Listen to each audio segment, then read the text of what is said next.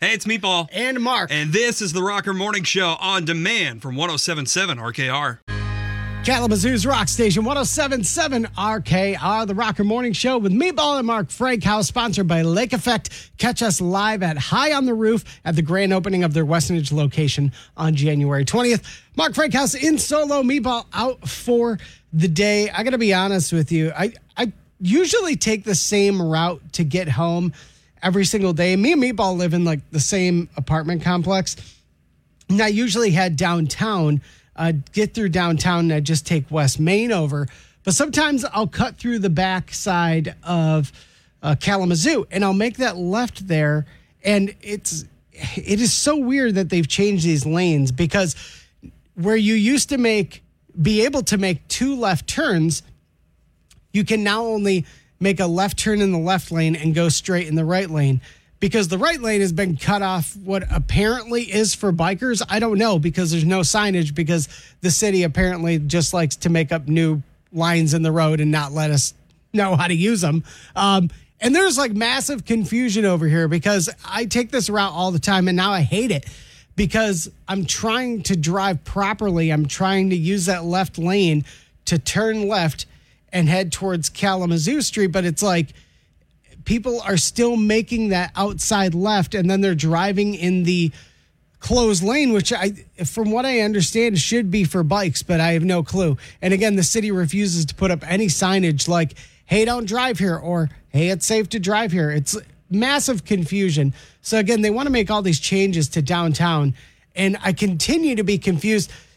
I'm not actually confused, because I'm just playing it smart. I'm driving in the lane I know I should be driving in.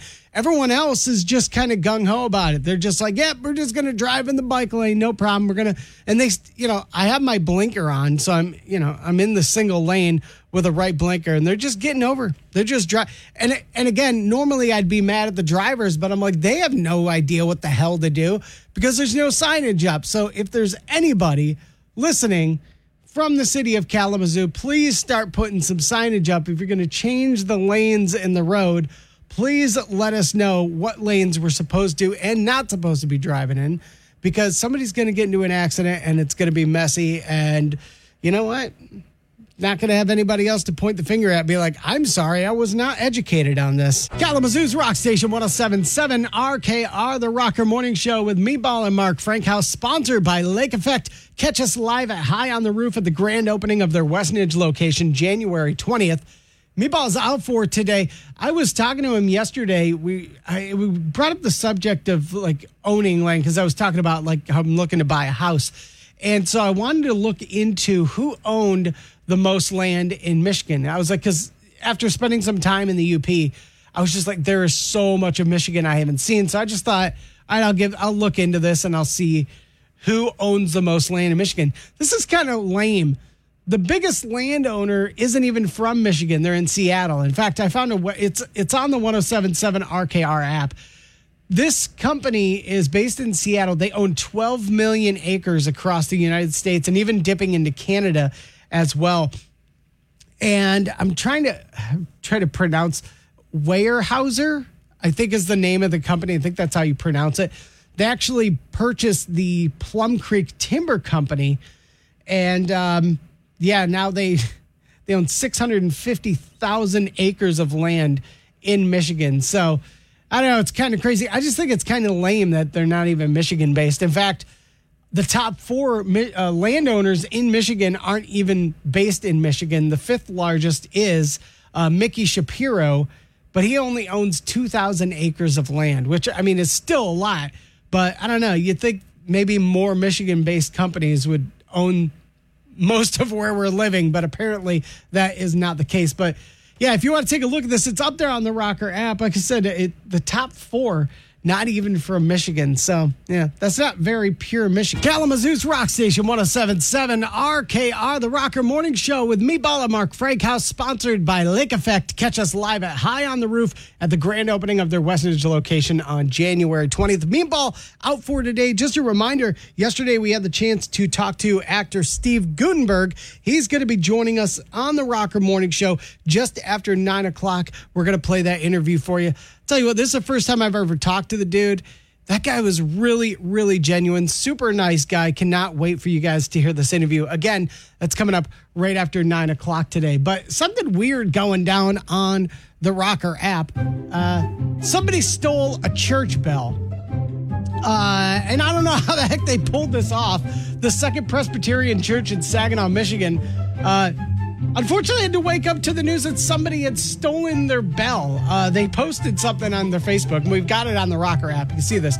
They were sad to report our bell and bell house was stolen sometime between 6 p.m. and 12 p.m. on January 4th. Anyone with information, please contact Saginaw Township Police Department. There's actually a picture of the bell up there, but like it's in this like little house like that they built for the bell that you'll normally see. The whole thing is gone. It's like a couple of slabs of concrete left over, but somebody just straight up ganked this little house with a bell. People are like losing their minds. Like, why would anybody do that? Somebody even offered, like they said, contact your local scrapyard. Those in the neighboring counties, inform them of stolen bell. I don't know. If I was owning a scrapyard and somebody just brought in this house with a bell and was like, hey, how much can I get for this? I'd be like, well, I don't know. Where'd you steal it from? Kalamazoo's Rock Station 107.7 RKR, the Rocker Morning Show with Meatball and Mark Frankhouse, sponsored by Lake Effect. Catch us live at High on the Roof at the grand opening of their Westonage location on January 20th. Meatball is out for the day. Something that the Neanderthals saw a long time ago. In fact, 40,000 years ago, Neanderthals saw a comet. It's called C2022E3 ZTF. So this comet was last seen 40,000 years ago. And apparently, Michigan's going to have the chance to see it. It's going to be flying through January 12th through February 2nd. Now, the funny thing is it's been reported that you'll be able to see the comet from Sunday, the 12th through the 2nd. It's probably around the pre-dawn morning hours. It'll look bright in the center and have more like a cloud effect around it. And you can see a photo of it, what it's going to look like on the Rocker app. The problem is we live in Michigan, so it cracks me up anytime I see an article that says, oh, there's a comet. You'll be able to watch a meteor shower. It's like, we live in Michigan. It's going to be cloudy tonight. Chat with Meatball and Mark now on the Rocker app. More of the Rocker Morning Show next on 107.7 RKR. Kalamazoo's Rock Station 107.7 RKR, the Rocker Morning Show with Meatball and Mark Frankhouse, sponsored by Lake Effect. Catch us live at High on the Roof at the grand opening of their Westonage location, January 20th. After 50 years, Theo and Stacy's is saying goodbye. I know, it's pretty crazy. I'm kind of blown away that this happened, but yeah, they're preparing to serve their last meals, and now, you know, after 50 years, they are ready to hang it up. They made the announcement a couple of days ago, and they said they were recently approached by a local restaurateur who asked if they would consider leasing their location, and they said after careful consideration and significant family discussions, they decided to accept the offer. Stacy is just overwhelmed with the amount of support and love that the community's shown her all 50 years. And, you know, this is a staple of downtown. This is one of those places that I know a lot of my friends hit up as well just because of what they serve on the menu. It's just, I don't know. It's really unfortunate that we're losing another staple of Kalamazoo, but always want to welcome new businesses as well. So much love to Theo and Stacy's for what they've done the last 50 years. That is an incredible run. Since 1972, they've been in that location. So 1973, it really is when they cracked the doors open, and it's just phenomenal restaurant. So they're still going to be open. They're going to be open all the way up till January 29th. So you still have time to go there, show some support, and show some love. You can read about what's going on next on the Rocker app right now. But again, thank you to Theo and Stacy's for putting it down to Kalamazoo for 50. Kalamazoo's Rock Station 107.7 RKR, the Rocker Morning Show with Meatball and Mark Frankhouse, sponsored by Lake Effect. Catch us live at High on the Roof at the grand opening of their Westridge location on January 20th. Meatball is out for the day, but that does not stop the Maximum Metallica M72 experience entering your life. You and a friend could be flying to Los Angeles with 2 tickets in your hand to see Metallica's back-to-back shows on August 25th and the 27th at SoFi Stadium. This is huge. We're going to put you up in an LA hotel for 4 nights, hand you over $500 in spending cash on top of it. So this show, both of these shows are insane. Each night they're going to be different sets with different openers.